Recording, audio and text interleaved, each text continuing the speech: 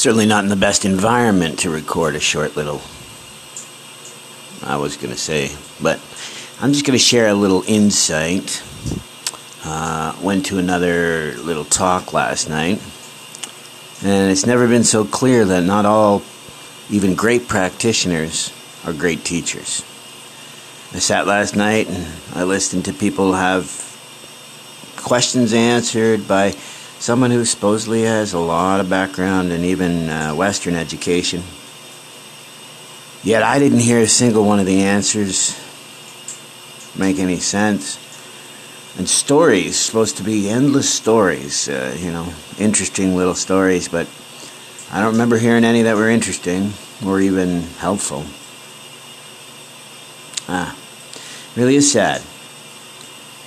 Really is sad. I mean, I've been talking about this. I run into so many other practitioners who feel that you need to have a teacher who follows what they teach. I'm looking at this, I think you're going to be hard-pressed. Because this gentleman definitely looks like he probably is a sincere practitioner, and he likely probably really does understand his stuff. But he shouldn't be teaching, because he has zero skills in making himself understood to people, zero skills in answering questions and giving guidance. And yet, when you're a psychologist or a psychiatrist or any of that sort of jazz, don't you think that's what they teach you, train you? But I'm getting the impression that they don't really learn how to help people. They get taught a lot of science, a lot of theory, and, skillful means indeed. What is skillful means? That's a upaya. Upaya is the word. Skillful means just means anything that helps you achieve the goal of awareness or liberation. So this is why I found it a little funny. Sad, right? Because isn't the goal to help others? I said this yesterday. You don't shy away from success. But what does success look like as a Buddhist? It certainly doesn't look like Ferraris and Learjets. But it also doesn't look like getting paid and not helping people, right? When I talk about dana, or anybody talks about dana, right? It's giving out of a sense of gratitude. So shouldn't you be giving something for the audience to be grateful for? All right? Yes, dana isn't simply charity, because honestly that's what it usually ends up being. The teacher doesn't provide you any sufficiency and you still provide him with some dana.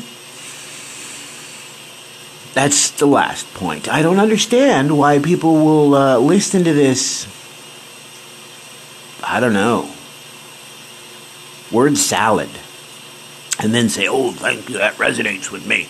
No, it doesn't resonate with you.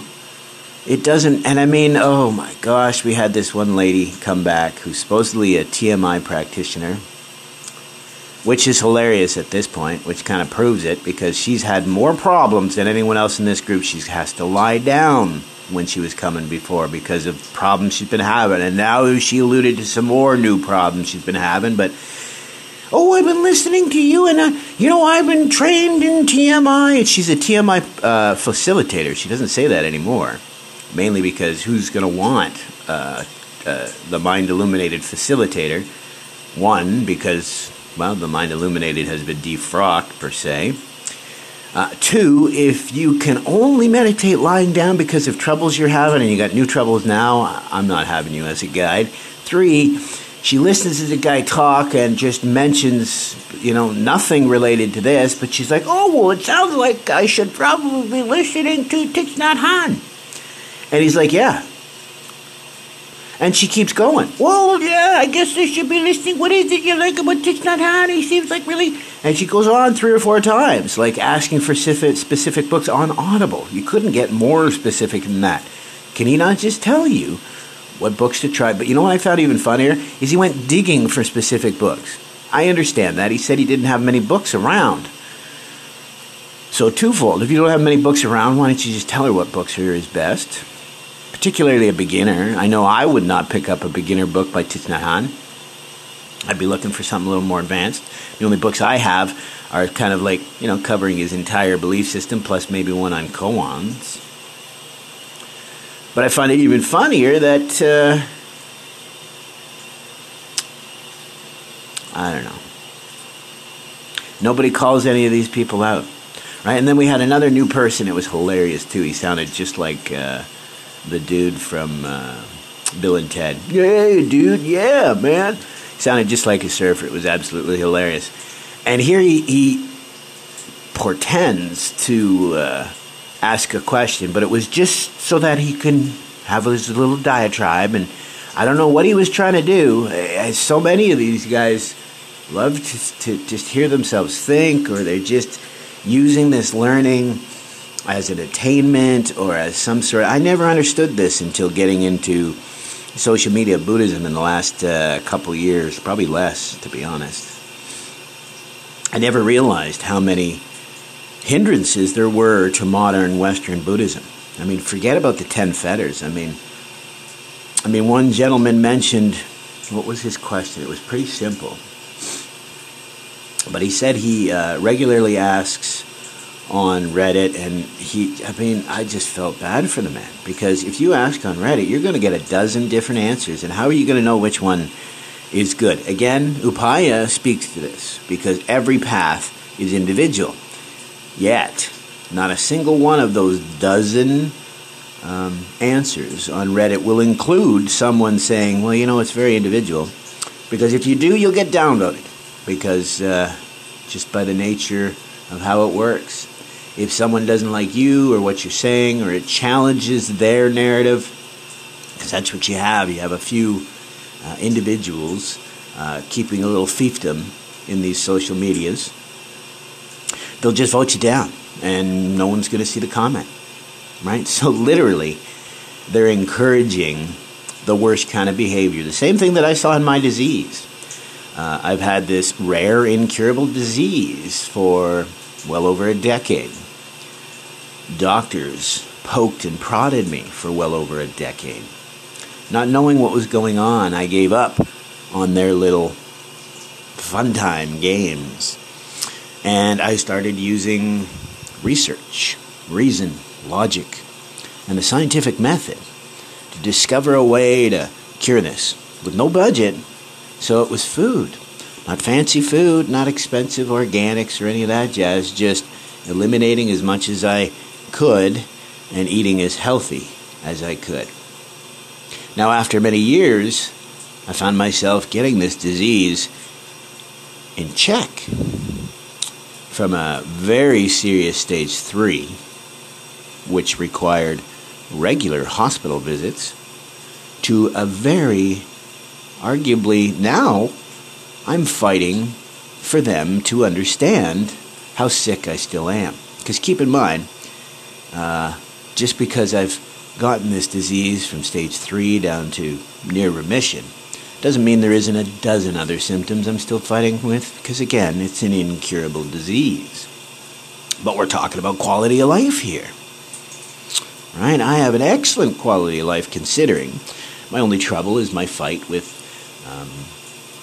the tax department, because they think I must have been working the last 10 years. There's no way that you've been sick, even though I've told them many times.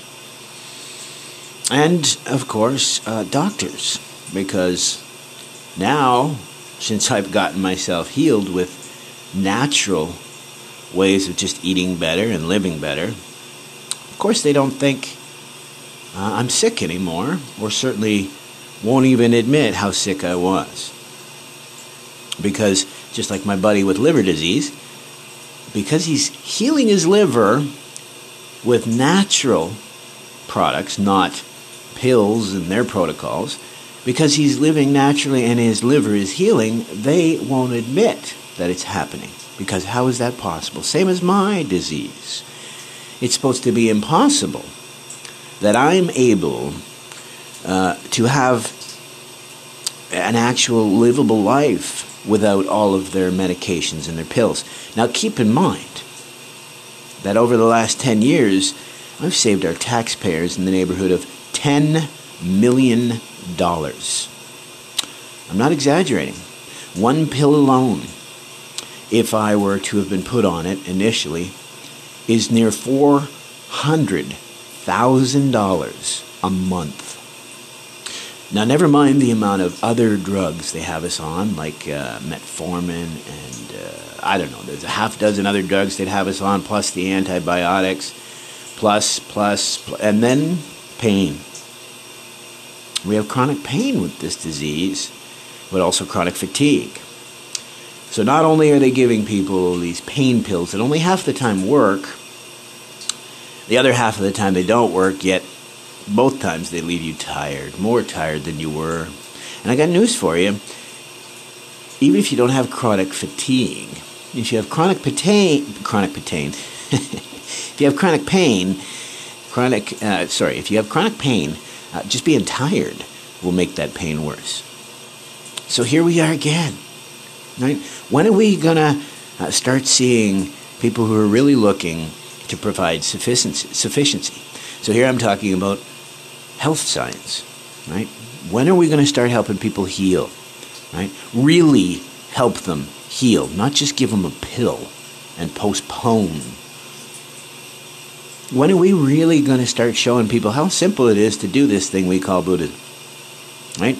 You don't have to be an extremist and destroy the entire teaching because you're afraid of a little bit of what could be construed as religion.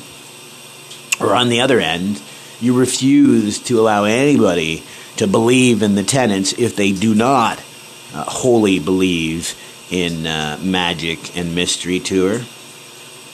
Right? The middle is the absolute and only way forward. This is why the Buddha is still revered.